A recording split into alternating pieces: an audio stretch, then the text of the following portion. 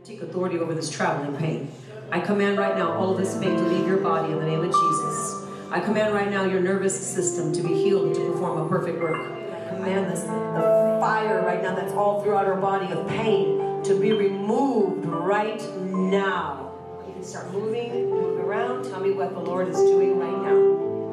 I can lift my left shoulder, so now I can lift it. It's sore, but at least I can lift it. Praise God. It's sore, but at least you can lift it. You couldn't lift it before.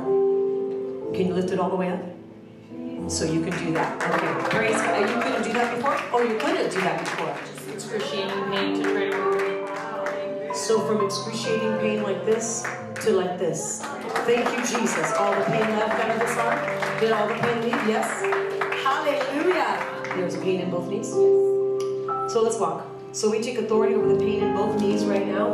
I take authority right now. I command all pain to leave. Father, I thank you that you are the healer right now. I thank you, Lord God, touching these knees and the inflammation. I say it goes in the name of Jesus. Lift your knees up and let's test it. Just lift your knees up. Let's test it. I used to have to drag my feet because I couldn't lift it because it was painful. Is there any pain when you lift your knees? No, no pain. But you had pain before.